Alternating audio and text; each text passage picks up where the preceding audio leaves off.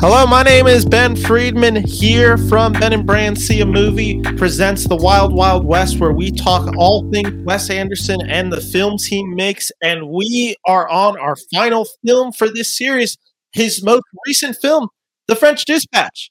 And with me, as always, has been my co-host for this entire segment, Jalal Ahmad. Happy to be here once again, and for the almost final time, Ben. I know, Jalal, I'm really excited to have you on for a movie that I've actually been excited to talk about because I've had a lot of thoughts on it, and I did not do an in-depth review on this film when it came out last year. So I am really excited to talk The French Dispatch with you. And this is kind of like the end of it because this is the last Wes Anderson film. Yeah, his 2021 film. He hasn't made anything this year, so. Yeah, and he does not have anything coming out this year as well. His next film will star Tom Hanks, though, so that is one to look forward to. But I think also the thing that I'm really excited about is we have the winner of the Wes Anderson bracket determined. And I mean that in the sense that we have who won it has been determined. The character is what you're clarifying, not the person from Reddit, right? Yes, we have the person who won it, the character. We also have the person who won the tournament and is getting the prize. Got all the winners today. We have all the winners determined today. Wow. And you know what? We'll tease that for the end. We'll tease that. That way the winner will be sure to stay tuned through the whole episode. Or fast forward 45 minutes, either way. They could do that too. But with that all said, Jalal, are you ready to just jump into it? Let's get it.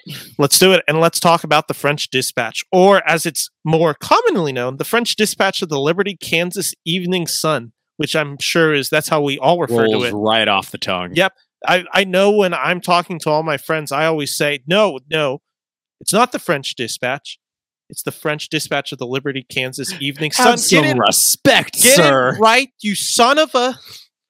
Nutcracker. Yeah. This film is an anthology comedy drama, and it's really key to understand. This is an anthology. This is kind of individual stories put in together that have this overarching story that they're all a part of this journalism team run by Ralph. I want to say his name is Ralph St. Clair, who is played by... Jesus, no, that's his character from the Royal Tenenbaums. This character, played by Bill Murray, is Arthur Howitzer Jr., the editor of The French Dispatcher, based on Harold Ross, the co-founder of The New Yorker. This is supposed to be clearly a New Yorker reference of a newspaper. There are four overarching kind of newspaper, like journalist teams going on and telling their each own individual story. The first one is a singular one called The Cycling Reporter with Owen Wilson. The second one is called The Concrete Masterpiece, which is about an imprisoned artist played by, and the cast for this one is Benicio del Toro, Tony Revolori, Adrian Brody, Tilda Swinton, Leah Seidex, Bob Balaban, Henry Winkler, who was a great addition, and Lois Smith. Then we have The Revisions to a Manifesto, which is a college student who leads a revolution. This one includes the cast of Timothy Chalamet.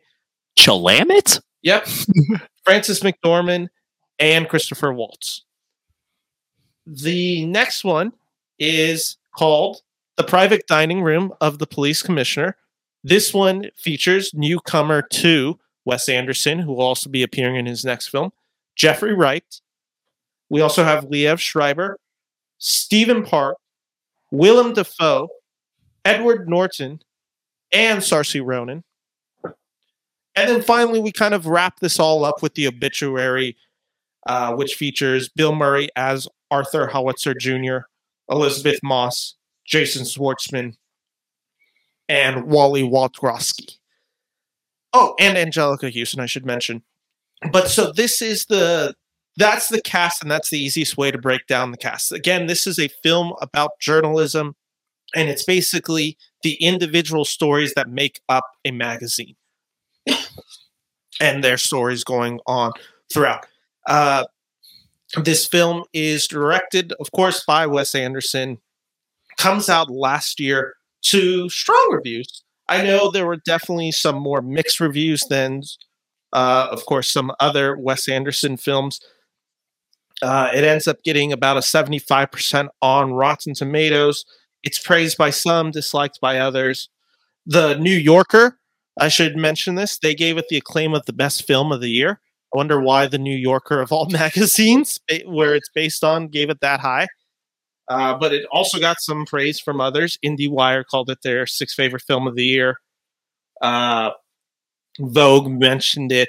It was a film that certain people loved, and it was seen as a love letter to journalism. This is a film that had a budget of $25 million and grossed $47 million. Hard to exactly tell what those numbers mean because we are now in a post-COVID world. So box office kind of doesn't reflect anything at this point because it comes out in October 2021, which if you remember, Delta was kind of raging at that time. Good old Delta. I mean, this is where the reign of HBO Max takes over. Yeah, so there's just those issues. It premieres at Cannes, comes out in October 2022. October 2022, 2021.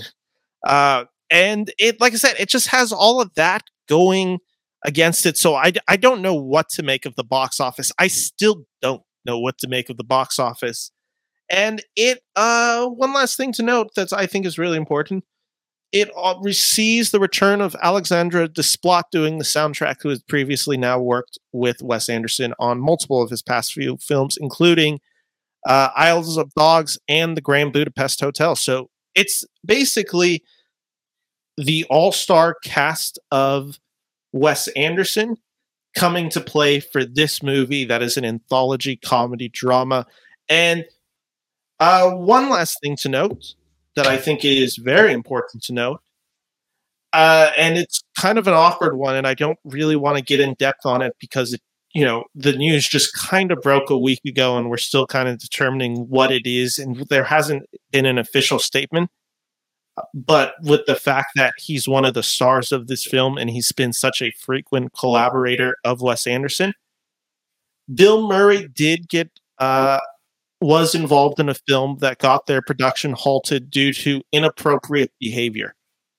We don't know what that means yet. There hasn't been a lot of reporting on it. Based on the comments that have come out and the leaks, it seems that it could have been misconduct on set. This was on Aziz Ansari's new film that he was directing. So they're dealing with all of that. So stories like this are going to be fluid, and possibly by the time you hear this episode, we're going to get another update on it. It just felt weird not addressing that off the top when we're talking about Bill Murray, who again is the central point of this episode. So do realize when we are talking about Bill Murray, we are talking about it in a context of I've heard the allegations or I've heard the issues on set, and now it's what's going to happen and what are the ramifications going to be, if any. And yeah, so just wanted to put that precursor out because I didn't want to ignore it. But yeah, so moving on. Let's talk about The French Dispatch. Shall we, Joel? We shall. What was your hill to die on this film?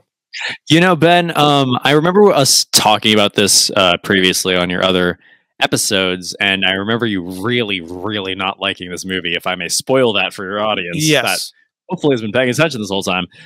I honestly thought it was a perfectly serviceable movie. I thought it was fun enough. And I personally enjoy anthologies, but you do lose something throughout when there's not one big narrative strand that's being followed throughout. So you do lose a lot of investment in character. But overall, I really enjoyed it. That is totally fair, and I will go into my hill to die on because I agree with parts of what you said. I will agree there are chunks of this film I really enjoy. It's the issue that the chunks don't make a whole, and I just couldn't get enough from this film to call it great. So yes, while there's parts of it that I really appreciated, overall, I had a more negative review of it. And I think it's just based on, and not an ambition from him. I understood what he was trying to do, but it felt like, how do I say this? When I was watching this film, my biggest criticism was I don't understand what point you're trying to say. And I feel like you have a bunch of mini ideas that each on their own could have been actually a pretty interesting movie, but they're too just brief throughout that I never got satisfied with really any. That was my issue with the film. Yeah, that's definitely an issue that just stems from it being an anthology. I do think that if you took any of those shorts and tried to flesh them out into their own movie, it wouldn't have worked. The stories themselves worked, in my opinion, a lot better as short stories. Maybe the reason I say that is because I thought there were 2 stories in particular. So there's 4 anthologies really in this film. It's the I barely even counted Owen Wilson's one, to be honest. It didn't even register in my head. That I thought that was still introductory material. I counted, but so there's that one. There's of course the Painter one. Then there's the Revolution one. Then there's the Police. Technically, you could count the Obituary. I'm not really, but for me, there's 2 that I enjoy and 2 that I found that fell pretty flat for me. And I think the biggest issue is they kind of went on level of enjoyment from beginning to end was how it was for me. The one I enjoyed the most was the one called The Concrete Masterpiece, which is the one about the imprisoned painter. Yeah. And then I enjoyed The Cycling Reporter. And then I had moments where I enjoyed the revisions to a manifesto. And then The Private Dining Room of the Police Commissioner, I just kind of didn't care about. So that was the issue where it was it started higher for me. And then each one got progressively worse and more boring. I would agree with that. I thought if we are counting The Cycling Reporter as one of the stories in the anthology, I think that is the one that very much did not overstay its welcome. I think because it was so short, it was pretty effective. Yeah, and I thought it was a funny one. I thought it was just a short, simple, funny one that kind of got the point across of the movie and gave you the style. Mm-hmm. And I was just fun to see Owen Wilson. So that was the one where I'm watching it. I'm like, okay, I like that. It's based on, an actual guy who would do that, where he would cycle around Europe and write about his adventures. I thought that had enough going on with it that I really enjoyed that one. And then, like I said, my favorite of the 4 is The Concrete Masterpiece. Mm-hmm. That's the one where I actually thought there was an interesting film to be told in there, and I actually would have liked to see those characters explored. So let's just kind of go from top to bottom with it. And I think we should just start with the fact of, let's just start where it all begins with the fact that this film follows the death of Arthur Howitzer Jr., who is the editor for the French Dispatch. And he then decides to, but he dies, and it is the final edition of the French Dispatch. So they're all trying to assemble what will be the final magazine of the French Dispatch. This all takes place in a fictional French town of Ennui-sur-Blassans. Ennui, just call it Ennui. Yeah, which literally means boredom, which is kind of a funny play on word. And like I said, so that's where we all start. We see Wes Anderson's love of France. He's a resident of France. And from my understanding, if you are in one of the cities, it might be Paris, I believe is where he lives, you will just randomly see Wes Anderson walking around, grabbing a croissant. Basically, he's around. If you go to Paris and you know the neighborhood. Yes, Wes Anderson, one of the most identifiable faces in the world. Yes. In fairness, if you know what Wes Anderson looks like, you'll never forget what he looks like. To be fair, I know what he looks like, and I forgot what he looks like. Really? I feel like the hair itself is enough where I'd be like, that's Wes. And I think the style, I'm like, whoa, what's Fantastic Mr. Fox, but 6 feet and 45-year-olds doing in France? Because, he does have that same style. So I feel like I'd recognize him.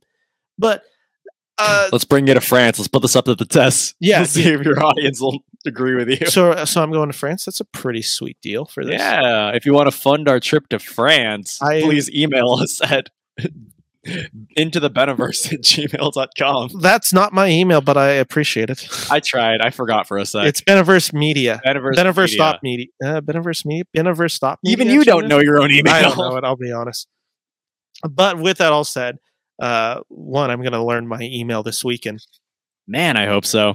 But I think the idea of this film is where the film loses me, to be honest, because I'm just like, I get what you're doing, but like, I don't know. That was my thing where I just instantly, right from the beginning, I'm just like, oh, he's making a journalism movie, but he's not going to make it like the other ones. Like, he's not going to like do all these things. They're each going to be singular stories. All basically, he's making a magazine come to life where you can be reading something one page and then the next page not be reading something completely different. Yeah. And I will just full on state my bias. I'm not a big anthology guy. Like, straight up, like, I don't tend to enjoy when movies do an anthology style. In TV shows, I can, but I don't like it when it's episode to episode. It has to be kind of a season thing for me. See, I enjoy self-contained stories, especially in TV shows. Movies, I'd say less so, but I still do. Other anthology movies are not really coming to mind at the moment, though. But something like, I don't know, Black Mirror, Love, Death, and Robots. I enjoy just picking the ones that I would enjoy rather than having to slog through. Because any TV show, except for a select few, I'd say has some bad episodes that you don't really want to watch. Of course. But with an anthology, what the beauty of it is you don't have to watch the bad ones. Yeah, you're totally right. And I think that's movie, it's less so though, because you still have to sit through the whole thing. I think that's the thing. That's where this movie is going to end up being for me. It's going to be a movie I watch segments of this movie. I'm not going to watch the whole movie. It's just not one that is going to ever be on repeat for me. And let's just jump into the one that I think works the best, which is The Concrete Masterpiece. I would absolutely agree on that. And this is a really interesting one because it has the material that you think could go really wrong for Wes Anderson. Oh, yeah. And I did read some pieces about it because, and let me briefly describe what this one is about. This is Benicio del Toro plays a prisoner who starts taking art classes, or he is an artist. He's in prison for, is it murder? Yeah, man, it's violent murder, I'm pretty sure. He's in there for murder, and essentially he's allowed to continue, because he's an artist, he's allowed to continue taking art classes in there. And he gets one of the prison guards, played by Leah Sawdax, who I believe is how you pronounce her name. And she basically poses for him as she's his muse, essentially. And she does full nude display. Basically. Yeah, she's a nude model, and then who's also his prison keeper. Yeah, and Del Toro would basically, like, he fell in love with her, and then uses her essence and image to paint abstract art.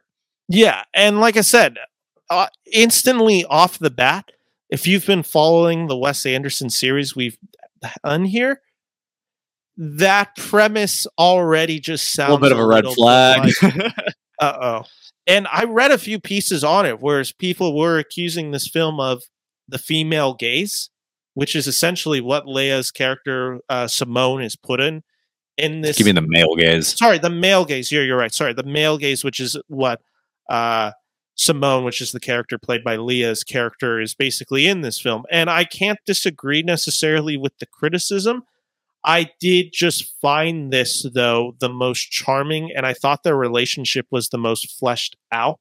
And I thought there was a sweetness to it. And I think it's largely based on the performance of Leia, who is able to give this soft yet vulnerable yet hardened performance as this prison guard. And it makes this relationship a really unique one. And there's literally a vulnerability associated with the character, of course, when she strips down, but also just with that's also her kind of taking off the layers of like her guarding herself.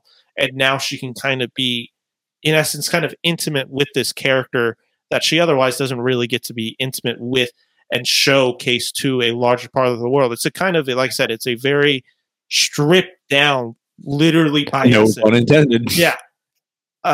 Idea of basically letting your guard down. And that's what it is. Yeah, what I liked about that little story is that they had an effect on each other. It wasn't a one-way thing, even though it was pretty clear that Del Toro was the one giving more in the quote-unquote relationship. By the end of it, when she returns to take care of her kid, it's because Del Toro opened her up and made her wants to, like, you know, for lack of better terms, expose herself. Yeah, no, I totally agree. It's like I said, it's the most developed of the characters we get in this movie. I really like what Del Toro is doing as the character of Moses Rassenthaler in this, who is the artist. I really like he has this kind of hardness that's not necessarily seen in an Anderson film, where he almost has a crazed look to him, which is just like, he's so not put together, which almost goes opposite with everything we've kind of seen in Wes Anderson, not necessarily emotionally not put together. I just mean like his physical appearance. He is an unkempt man, and he just looks like that, which is interesting to see that dichotomy in a Wes Anderson film, because it's so striking visually based on everything else that we've seen in there. And when these two kind of get together, we see, I think, the softness of his character brought out, as well as her softness, and it makes for this vulnerability between the two that I think is loving and strong at its core. And that's what I really liked about this. And it also just has some really good comedy throughout. I think, again, another guy who just always should get credit for what he does is Tony Revolori as the younger Moses. He gets some really funny beats in this and establishes who this character is, so we know what he's going into with this relationship when he starts with Simone. So I think it's actually a pretty touching story overall.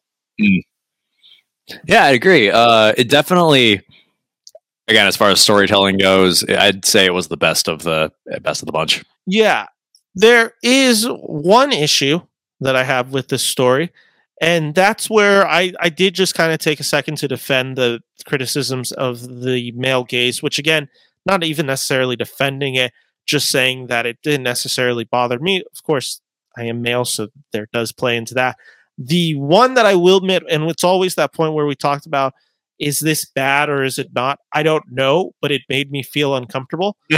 Tilda Swinton's character in this segment is definitely played for laughs, and she's just the one who just, this is where I don't know why he does it, and I know we both had the same issue with Life Aquatic, where there's just a character just randomly nude for no reason, and hers is just like, she's supposed to be this like business person and this well-respected one, and in doing that scene, it kind of just where she's just randomly naked for like 3 seconds. 3 seconds just on there, and all it does is that's me. You're like, why is that in there? Yeah, because all I had with it was it took this character that was otherwise supposed to be a good businesswoman, and it was just like, oh, it's all based on her looks again and her like all that. It really just demeaned that character in a way that it just didn't need to be. It's true. Demeaned. I think the attempt was to, well, for one thing, it was played for laughs. It's played for laughs. Better or worse, it's played for laughs. But I also think it was intended to make her seem, what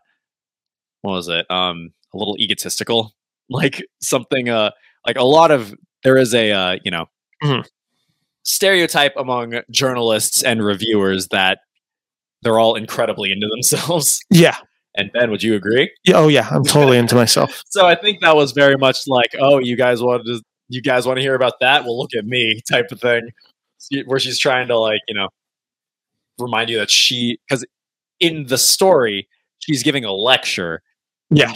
It was like a reminder to the audience that she was the center of attention, but it didn't quite land. That's totally the issue with it, because I feel like sometimes I come off as a prude with like my ideas, where it's just like, oh yeah, well, this is like, it's just unnecessary nudity is my like kind of basically if you were to sum up my critique on that, it's that. My issue isn't even that. It's just that like when it comes at the expense of a character's development, it feels weird. And this Yeah, is I'd say the thing is though, the storytellers, the journalists in this, they're not really supposed to have much development outside of say the food. I can't remember his name, but the food guy, the food guy. the last story. Jeffrey Wright and all them, the police commissioner one. Yeah. I think you didn't need to humanize the journalists. I get it.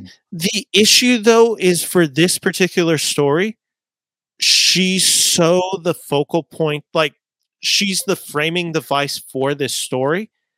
So doing it just felt weird. It just felt, like I said, the word I thought was demeaning, where I'm just like, it's just a weird joke to do, just kind of naturally. I'm just like, and this is again where it's just like people are going to listen to this and they're going to be like, oh, he's just so like, doesn't like nudity in film. That's not exactly what I'm saying. What I'm saying to this though is I think there is a case where it comes at the expense, and I also just think it's needless. And to be honest, I found this bit a bit sexist, just straight up. Like, to further your point, I'd say, there was purposeful nudity in the actual story that was being told. It was symbolic of them having to expose themselves to each other and agreed, yes, remove their barriers. With her, it really was just a joke. It really is just a joke. A joke that didn't really land. You want to know who the lecturer actually reminded me of? Who? Evelyn from 2.5 Men. Charlie and Alan's mom. Oh, that's a good pull. Yeah, she does kind of have that like uppityness to her. Yeah. Here's I think where it hits for me, where I'm just like, that's the issue with the joke, is it's one-sided. Where there's other directors who do this, but they'll like, so for instance, Judd Apatow comedies, they'll have their sex and nudity on it for both sides, but that's the key. They always do it. Like if there's a nude scene in one, then you're also going to have Jason Segel's flaccid penis in Forgetting Sarah Marshall. Yeah, like, or that scene in The Proposal where Ryan Reynolds and Sandra Bullock like run into each other. Yeah, so that's like completely where it's just like, it's not the issue of it even being unnecessary. It's that it always seems to be played on one side. Yeah. One side always seems to get, this is the type of joke I'm going to give to your character. And it's like, so gosh, maybe Snyder's right. Maybe I am just advocating for more penis in film. That because that was for the metaverse.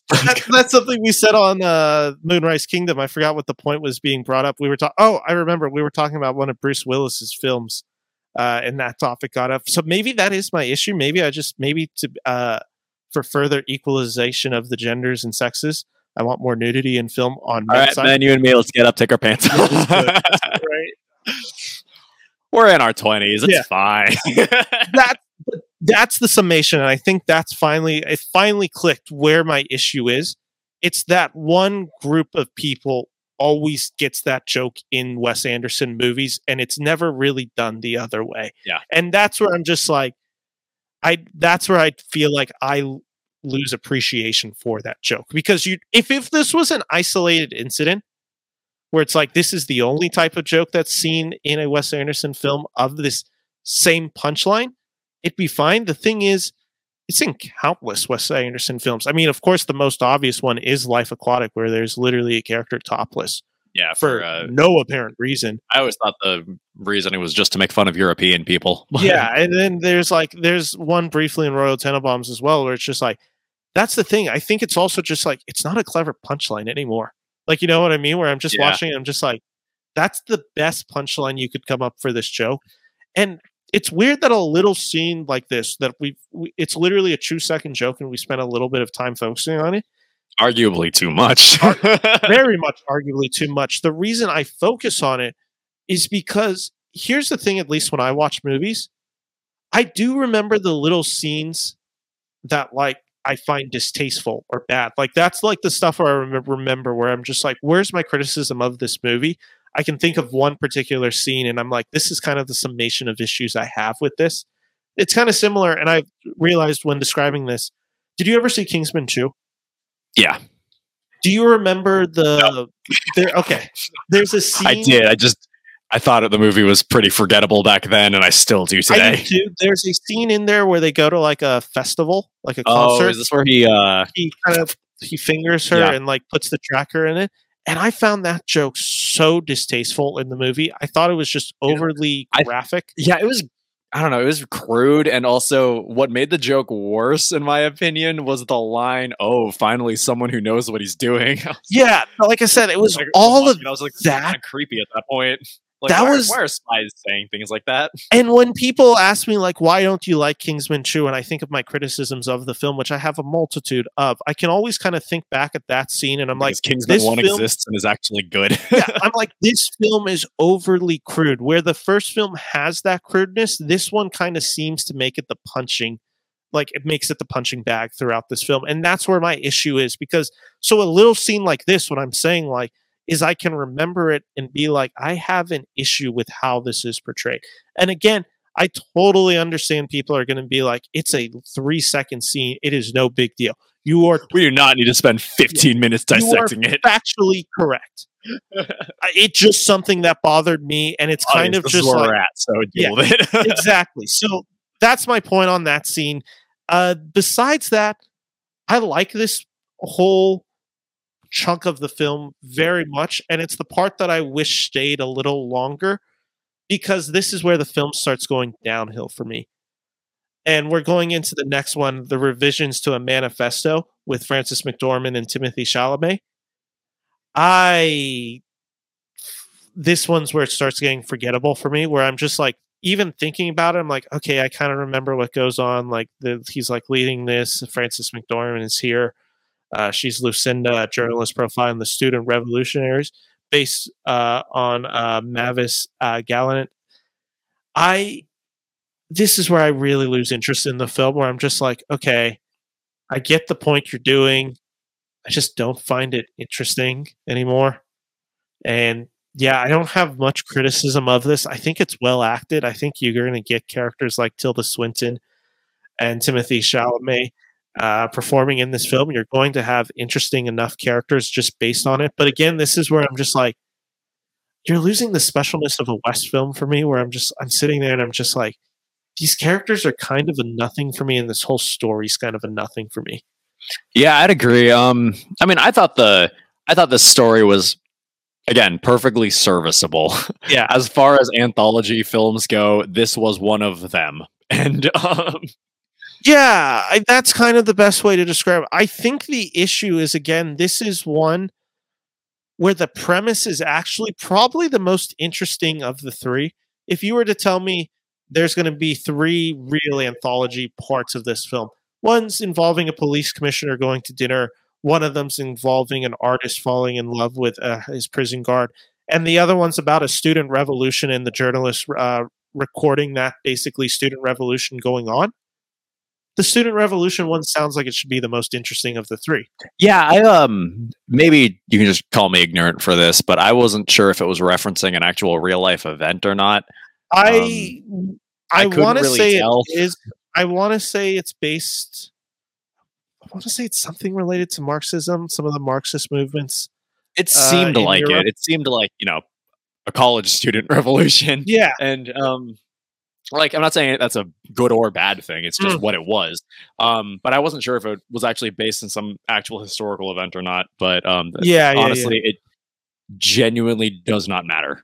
It really doesn't. And that was kind of just my issue with the film. And it was also, this one was the one where I also noticed it because we do get a little bit more, I don't want to say action necessarily, but we do get a little bit more set pieces, I feel like, involved with this one. And my whole time watching it was, I'm like, this is pretty bland looking. Like, this looks like basically a bunch of other films I've seen before. Yeah, honestly, I think again, Ben, we're agreeing on this one, and the reason I'm going to agree is because I don't remember what it looks like. Yeah, that was my thing. There's no shot really in particular, except for Timothy Chalamet getting out of the tub to go hand the manifesto to his teacher. Yeah, I wonder why we remember that scene. Because it's Timothy Yeah. Chalamet. Yeah, honestly, okay, if we can praise something in this story, it's definitely Timothy Chalamet's performance. Yeah, He sells me Chalamet. on it. Chalamet. That guy's great. That guy was great as whatever his name is. His name is Zephyrly. Of course it is. Zephyrly. Yeah, listen, it's hard not to make Timothy Chalamet good in a movie.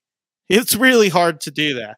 And, with that all said, like I said, I like sections of this scene. I think there's some interesting thing. I think there's a good dynamic between him and Frances McDormand. Yeah, they were actually fun to watch. I mean, I obviously don't like the idea of them as a couple, but neither did Frances McDormand. Again, and neither did Timothy Chalamet. Oh God, this is I'm not going to spend much time on this one. When I took a journalism class and we talked about journalism portrayal in it, it was journalism. It was a journalism and film class. So the whole point of it was we were watching journalists, how they're depicted in film. And the one thing that you always saw of female journalists is that they were romantically involved with the person they were reporting on. And again, it was kind of this cheap cliche because then it just creates this broader thing where people then value female journalists as like, that's how they do to get sources and stuff like that. And it really, again, bases it on their sex and all of that. And so problematic in a lot of ways. It's another case of this one. I think I blocked out, honestly, that was a chunk of this story. I'm like, oh yeah, they are romantically involved, aren't they? They were kind of romantically involved. They're implied to have sex. They hooked up. That's not just implied. That was straight up stated. Yeah. So, but when it came down to the question, the girl that Timothy in the end started dating, do you remember her name? Juliet. That's a normal name. Wow. I want to say that's it. To all the Zephyrlys out there, I still love you. I'm just poking fun. But I mean, when it was straight up asked, like, are you guys dating? They both very much just said no. Yeah. And he was like, no, I don't want to date her. And he was like, and she was like, I definitely don't want to date a 20-year-old. So yeah, like I said, that was just another thing where I'm just like, and there's another problematic issue of this film, which is just like, I think that's also another issue I have of this film. All of my criticisms that I feel like I've had towards Wes Anderson, this whole like 10 movies we've done, it all feels like they're present in this film. I think there's a lot of characters with basically none of them getting any real development. Apparently the fans agreed because no character from The French Dispatch made it to the second round, which is kind of telling. I think there's a world that just kind of doesn't fully feel played in, where it's just like, oh yeah, we're getting like Europe, but it's not shot in a particularly interesting way. It's just like, it feels really limited in contrast compared to Wes Anderson's previous work, where it just feels very closed in. It feels like there's undertones of comedy that I just don't feel like work. There's just too much going on, and it kind of just loses focus on itself. And the direction is so apparent by Wes Anderson, and it feels like it's so trying to be of his own style that it feels up his own ass. Essentially, is how I describe it. So that's why. I mean, again, this is the issue with it's just a issue present in anthologies. Development is a hard thing to do in 30 minutes. I mean, you can do it. Don't get me wrong. There are plenty of short films and and whatever that do manage to do it. Mm-hmm. This was not really one of them. Yeah, and the problem was putting it in an anthology just elevated all of my issues that Wes Anderson has already.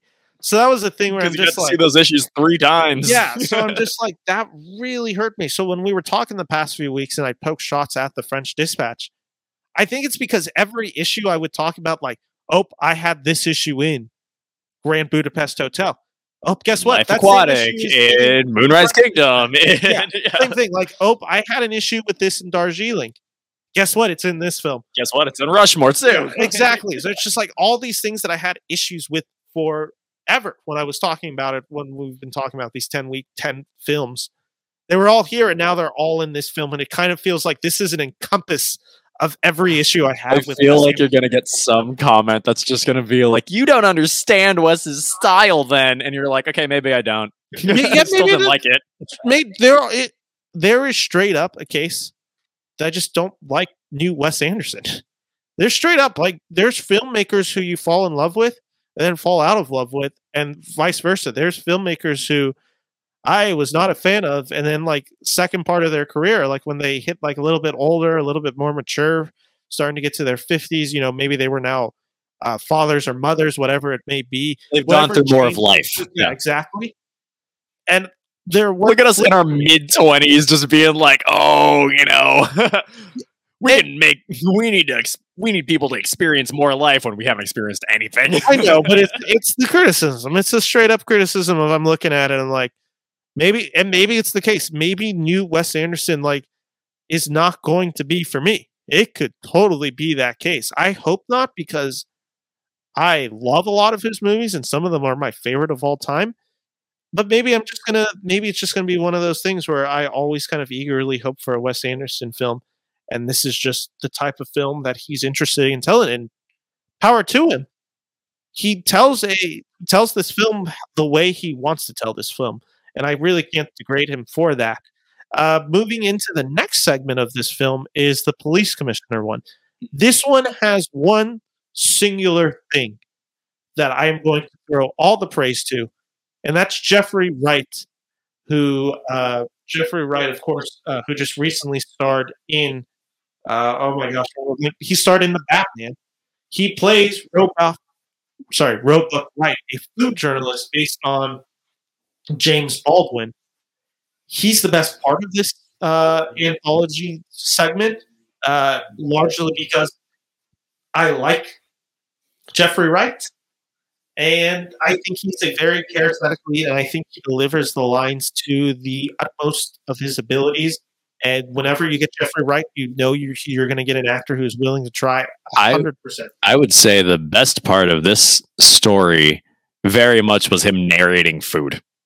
Yes, agreed. 100%. That was the highlight. For better or worse, that was the highlight of that story. Agreed. It was one of those things where I could have watched segments of it on YouTube forever. Yeah, I'd say the story itself was lackluster. Honestly, as much as I love animation, the animated bits in this, I know that they were supposed to be referencing the actual like art from these books, which is a cool idea, but it came so out of nowhere and went on for far too long. It almost felt like another anthology within the anthology. Yeah, like what came to mind was when I was watching Grand Budapest Hotel, and they had those little moments that are just diorama-y and little animated, and they were very charming. But these animated parts just seemed like they went on for way too long. I agree. I 100% agree. I really don't have any thoughts of this last one. I found this one pretty meandering and dull throughout, and I think the only reason I had any form of investment was I liked Roebuck, played by Jeffrey Wright. Outside of that, I really don't even have thoughts on it. Here's how bad it is. I don't remember it. I don't remember this. Yeah. I remember character actors coming in. Like, I like Edward Norton a lot. Getting to have Edward Norton pop in for like a minute, totally good. I don't remember exactly the role he plays in this. I believe he's a kidnapper, right? I think that's honestly, I'm trying to picture it, and all I'm picturing is Edward Norton, Grand Budapest Hotel. Is in this film? What is this overall segment of this film? Part of the film again? He's on a talk show, and then he's recounting kidnapping gone wrong, or kidnapping. I think he's recounting. The fact that we're either terrible reviewers or this really just wasn't memorable. I think it's the latter. Probably both. Because I even though because I will admit I did not rewatch this film. I've been way too busy this week to rewatch this film, so I rewatched chunks of it. Yeah, we're recording this on Thursday. I think I watched this on like Friday or Saturday. Yeah, so. It's been a little bit, but I remembered the first segment with Owen Wilson. I remembered the one with the trainers. I remember even the fact that was the most memorable one speaks volumes, especially when compared to the other ones, which again, I'm not changing my stance on this. I think this movie was perfectly serviceable. Would I watch it again? Maybe. definitely not in the near future, but I think I'm with Ben in this case, where I think I would rather rewatch segments of the movie than the movie in its Yeah. entirety. Yeah, because like I said, I didn't particularly care for the Timothy Chalamet storyline either, but I remembered a good chunk of that storyline. This third one, I'm sitting here, I'm like, I remember Jeffrey Wright, I remember the food reviews, I remember he's on the talk show, I remember there's something about a kidnapping. I remember the moment where Bill Murray's character comes in and like saves him from jail and pays his Yeah. bail. Beyond Yeah. that, though, if you asked me to summarize this section, I would not be able to do it. Yeah, and the film then kind of just ends with all these characters now coming together in color. And they're mourning the death of this guy that we're supposed to mourn, but we haven't He was spent barely in the movie. any time with him. Like, if you had to, and this was the weird thing making the bracket, I was trying to figure out who's the one that got the highest ranking for this, because it's like, who's the most main character of this film? The argument I made it was Arthur, played by Bill Murray in this film, because everything kind of revolves around the French Dispatch, which is his newspaper, Yeah. and it's all them coming together.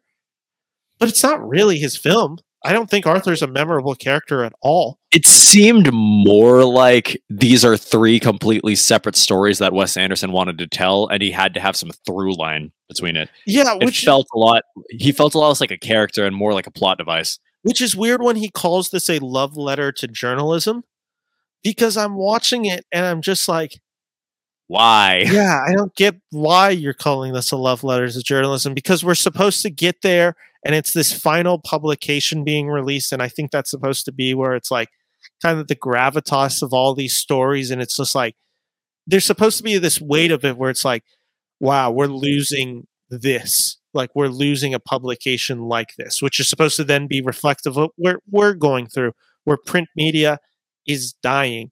It's straight up every year, it's getting massacred. It's getting smaller and smaller.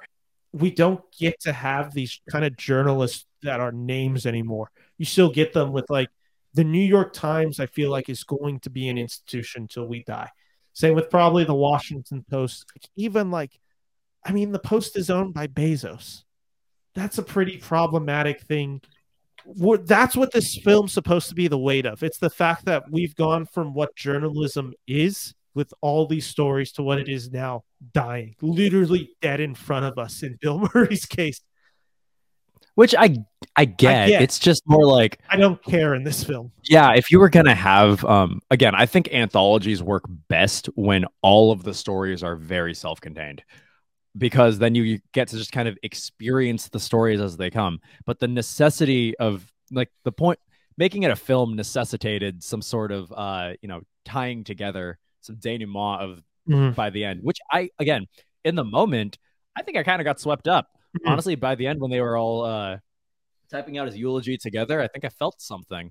I don't remember what I felt. It might have just been gas, but yeah, I didn't feel anything. looking back on it, it felt hollow.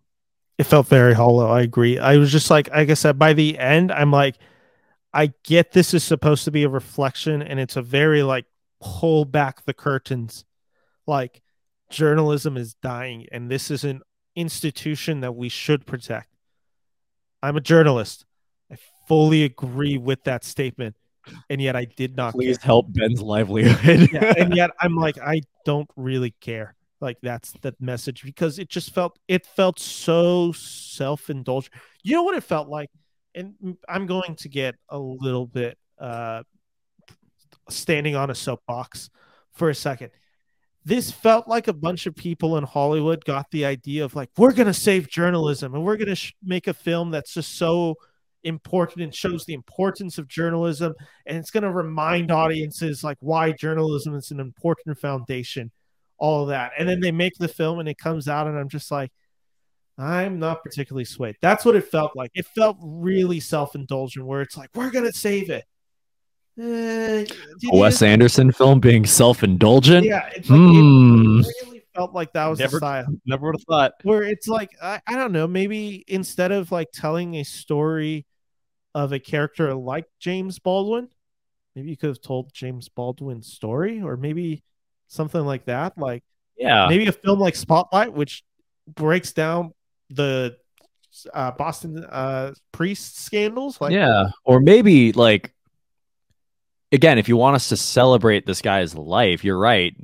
Make him the focal point of the movie. Show him impacting all of these young journalists' lives. I think the whole idea that he was kind of like their parent, giving them their first like caring for them, trying to get them to become better writers yeah, and live as writers is honestly beautiful idea. really good idea. Beautiful idea. In execution, it was not the best. Yeah, because there were characters even that were like coming in, and I'm like, has this person like actually had a relationship with any, like, have we seen Arthur and this character interact? And I'm like, I'm racking my brain. In I'm the like, most, in pretty much every case except the last one, no. no. So I'm like, why do I care that they're all coming together? I mean, I guess like there is a like specialness of like, oh, you gave me my first break. So it's like, I don't know, maybe you But could it have was tied only the that last one to the that he gave story. their first break. Yeah, and that's maybe the idea of this, where it's just like what you were talking about right there is maybe a way to have done that is with, you know, where the character comes in at the end of the third anthology with Jeffrey Wright, where he bails him out of jail. Maybe Arthur is a little bit more present in the film. If you're going to try to tie it all together in a really nice bow at the end, maybe make that character more presence in the overall to give it a little bit, maybe less of an anthology piece, but one that ties together while still being an anthology. Yeah, if you want us to care, you got to make us care. Yeah, You can't and just throw Bill Murray at us for the 10th time and be like, yeah, because that's the thing. I didn't here's the care. character you're supposed to get attached to. Like, okay, we got attached to him like 4 different times. Can you got to work. Yeah, I didn't buy any of it, and that was my kind of just issue with it. Like, there's segments of this film I like, a lot of it's really forgettable, and I just don't think I think once you break down the actual message that it's trying to tell as a love letter to journalism, I'm like, I don't know if I buy it. I really don't know if I buy it, and I don't know if I like this uh, depiction of journalism. And honestly, I think there was maybe a cooler way to do this film and a better way to do this film. And that's not me necessarily criticizing. He can do whatever style he wants. This is his film. This is how he wants to make it. I totally respect that. Doesn't mean I have to connect with it.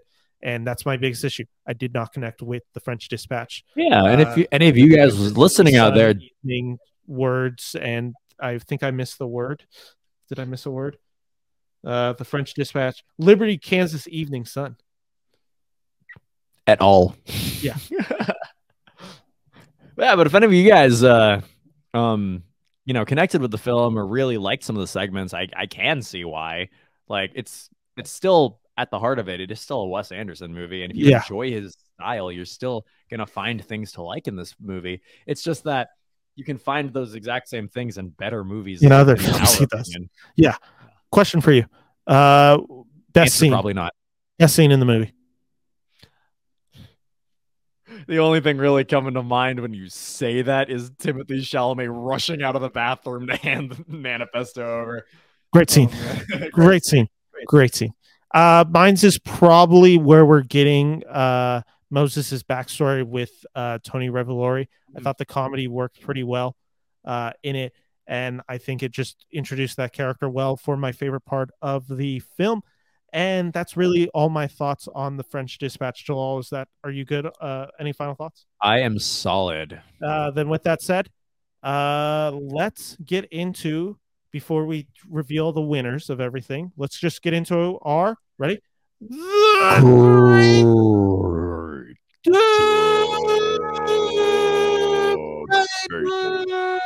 Ladies and gentlemen, welcome to the Great Debate. My name is Ben Friedman. With me, as always, is Jalal. And what we have done is we have one singular question this time. We are both going to answer this broad question. We're going to see who has the better answer. The question being, Jalal, what genre of film do you want to see Wes Anderson tackle next? All right. So what I was thinking actually is I would like a little return to form with Rushmore. And I want him to do, you mentioned Judd Apatow. I would like him to do a sort of, you know, teen comedy movie again. Because I honestly, looking back after watching all of these movies, back when I first watched it, I don't think I enjoyed Rushmore. I liked it. I didn't love it, but I have gotten back. I haven't rewatched it, but I've thought about it more than I have Yeah. some of the other movies. And I think Wes Anderson could do well with like a more cynical type of teen movie, something like, less I'd say less American Pie, more Breakfast Clubby, Yeah. That's not a bad pitch at all, and I like the idea because I agree Rushmore has been one that's kind of stayed on my mind, largely due to the performances in that film. Mhm. The genre that I would like to see him really play in, I've always said it. I think there's a really good whodunit in him. Ooh, you want a mystery? I really Murder think mystery. there's a great whodunit where it's kind of a similar premise of Knives Out, but if we actually spent more time in the house, I feel like not that we spend quite a lot of time in the Knives Out house, but more in the sense that it's just like there's all these little clues in the house, and it's really just clue. It's who did it, and going around and just trying to figure out. And with us uh, doing that, I think that's a really cool premise. I think that it allows a few things. He likes working with a large cast. That is the ultimate way to get a large cast, a whodunit, because you need to have like 10 people, four of them that you all kind of know just aren't important enough to be it. Then you get, so maybe those are some of the four that you get reoccurring, but they're not the huge stars. Then you get like the five who are actually big actors, and you're like, any of them could do it, but it's probably down to one of these three or 4. Mhm. Then the great thing about it is you can get a detective who's the main singular focus of that. Of course, in Knives Out, that's being Daniel Craig, but whatever it may be. Then you, like I said, you get to do that, and that way you have the singular focus of a main character in it, because that's one of my things I feel like French Dispatch, and even to a little degree, Isles of Dogs kind of lacks, is a main protagonist that we are following and rooting for as he's kind of solving it. It gets the eccentricities, because I think a detective by nature in detective films gets to be a little bit eccentric because they're looking at all the details. Yeah. And that's been like kind of the motif of them. So I think you get that. I think you can get the large cast. I think you can get a great supporting cast around there. I think you can do a lot of the fun of one of my favorite reasons I love Royal Tenenbaums is because it exists within a home where it feels like that home and that's place has just been built out, and it feels like it's been played in, and it feels like characters actually have lived there and get to interact with it, and it feels like home. Yeah, I totally see what you're saying about the big cast. I mean, Wes Anderson has done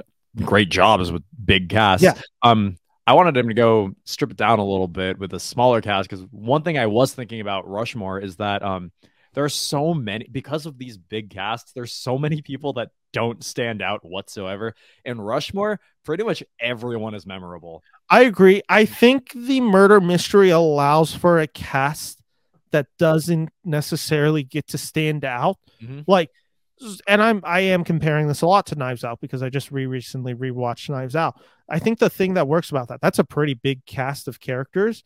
And the thing is, like, Jamie Lee Curtis's character is arguably more of the central focus than, let's say, Michael Shannon's character in the film. But the thing is, they get to interact so often in the film that it's all that's doing is helping benefit those two characters. So while Jamie Lee Curtis benefits from it, even if I don't get a ton of development from Michael Shannon's character, which in fairness, you get a pretty good chunk of development for him in that film, I think it's basically rising tide carries all ships, where if you get it in this, it makes sense for all these characters to be interacting. They all start accusing each other. It all just we start learning things about each character that could place them. Are they the murderer? Are they not? I think it allows for a larger cast to be developed in a meaningful way.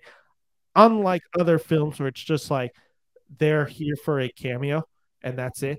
I feel like in a murder mystery, it's like, okay, maybe they're not the focus point, but they'll do something to stand out. Yeah. They're going to have one line that really benefits the whole overall story, and it makes the ensemble greater. So that's why I like the idea of a murder mystery. So that's my pitch. All right. Very cool. And with that said, that is the great debate for this week. And it is time to announce the winners of the Wild Wild West. We had a great finale to it.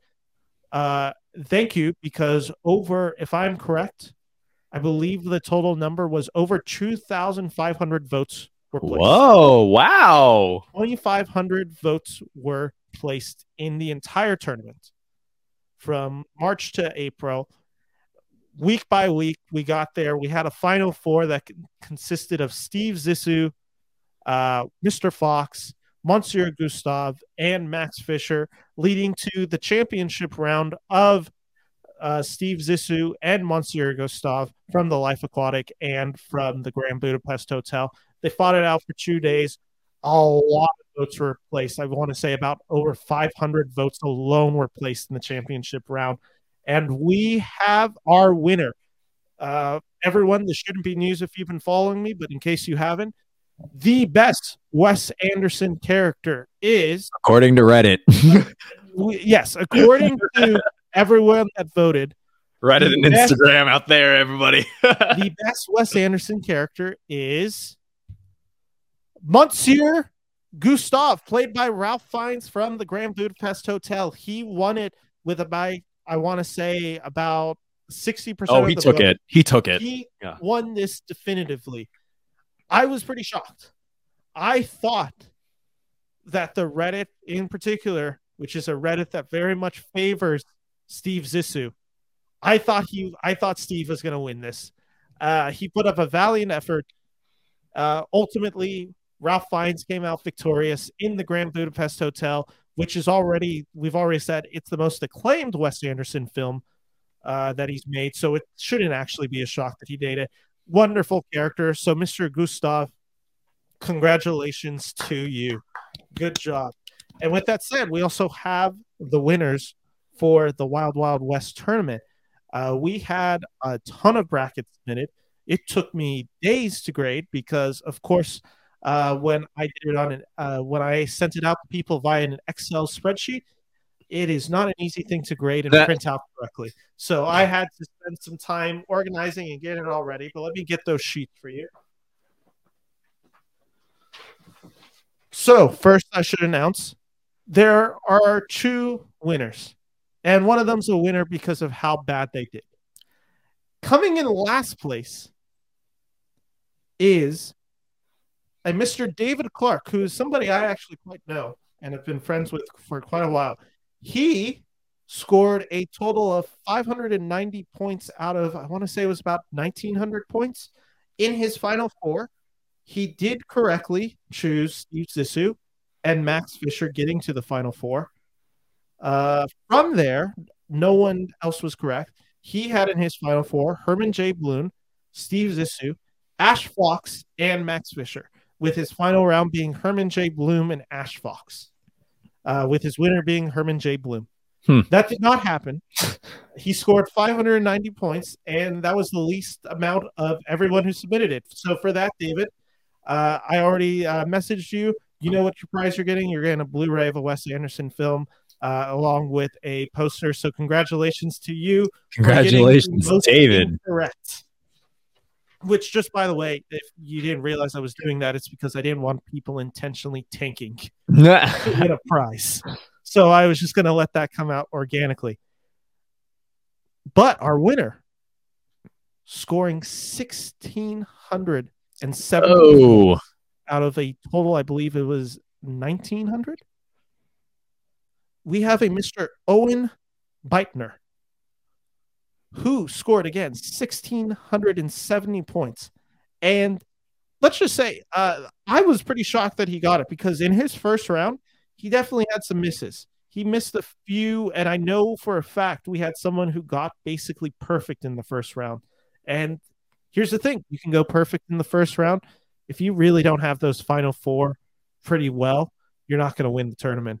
And in this case, his final four consisted of Max Fisher, Monsieur Gustave, Steve Zissou, and Royal Tenenbaum, who he had beating out Mr. Fox. Of course, Mr. Fox did end up winning that part, so he did get that wrong. But he did then have Zissou moving on and Gustave moving on, with Gustave winning it all. So he got all of those points, accumulating in a total of 1,670 points for this tournament. He had a pretty impressive thing. Joel, I'm going to show it to you real quick. There's not a lot of misses he had. No, not after the first round. Wow. Outside the first round, the guy went pretty perfect, which was a pretty impressive thing. So to Mr. Owen, I have emailed you And congratulations, sir, on being the winner of the Wild Wild West tournament. And with that all said, Jalal, I want to just ask you, who did you actually have making your finals? Okay, so I had Mr. Fox. Okay. I had Max. I had Bloom, but was he on the same? Like this was my prediction. I don't remember what the actual bracket looked like. Okay. Bloom was in one of them. I forgot which group he was in. Doesn't matter. And Yeah. I also had the Scoutmaster from Yes, from Moonrise. from Moonrise Kingdom. Yeah. Who did you have in your championship round? Oh God, I can't even remember. I think it was Scoutmaster and Max Fisher. Okay. Oh, no, Scoutmaster, Mr. Fox. Okay. And who do you have winning it? Mr. Fox. Understood. So you really missed. Yes, I did. And for me, I will finally reveal it. I had Royal Tenenbaum making it to the finals versus Max Fisher, with Royal Tenenbaum winning it all. So that was my prediction. I believe I had Max Fisher going up against Monsieur Gustav, but I did have Max winning that round. So I was definitely off by a little bit. And then, of course, I just didn't get the final two right. With that all said, that is the Wild Wild West. Who is the best Wes Anderson character? It's Mr. Gustav. So according to Reddit and Instagram. Yeah. So congratulations to you. Congratulations to Owen and David for their prizes. Thank you all for playing around. Thank you all for voting, for continuing to support this channel. I got a ton of new followers and listeners based on all this. Thank you, Jalal, for jumping in very last second. I know Branson had to step out, and you jumped in literally about 3 days before the tournament officially started. So thank you for coming in. Hey, this was so much fun to do, and I am always happy to jump on this podcast. Yeah.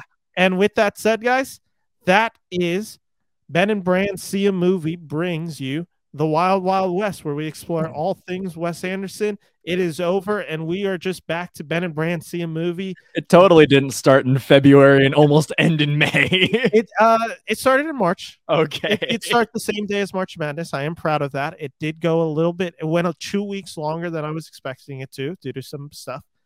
But with that all said, thank you so much. Ben and Brand See a Movie will be back to you on Tuesday. Branson is not quite back just yet. We'll have more announcements on what's going on.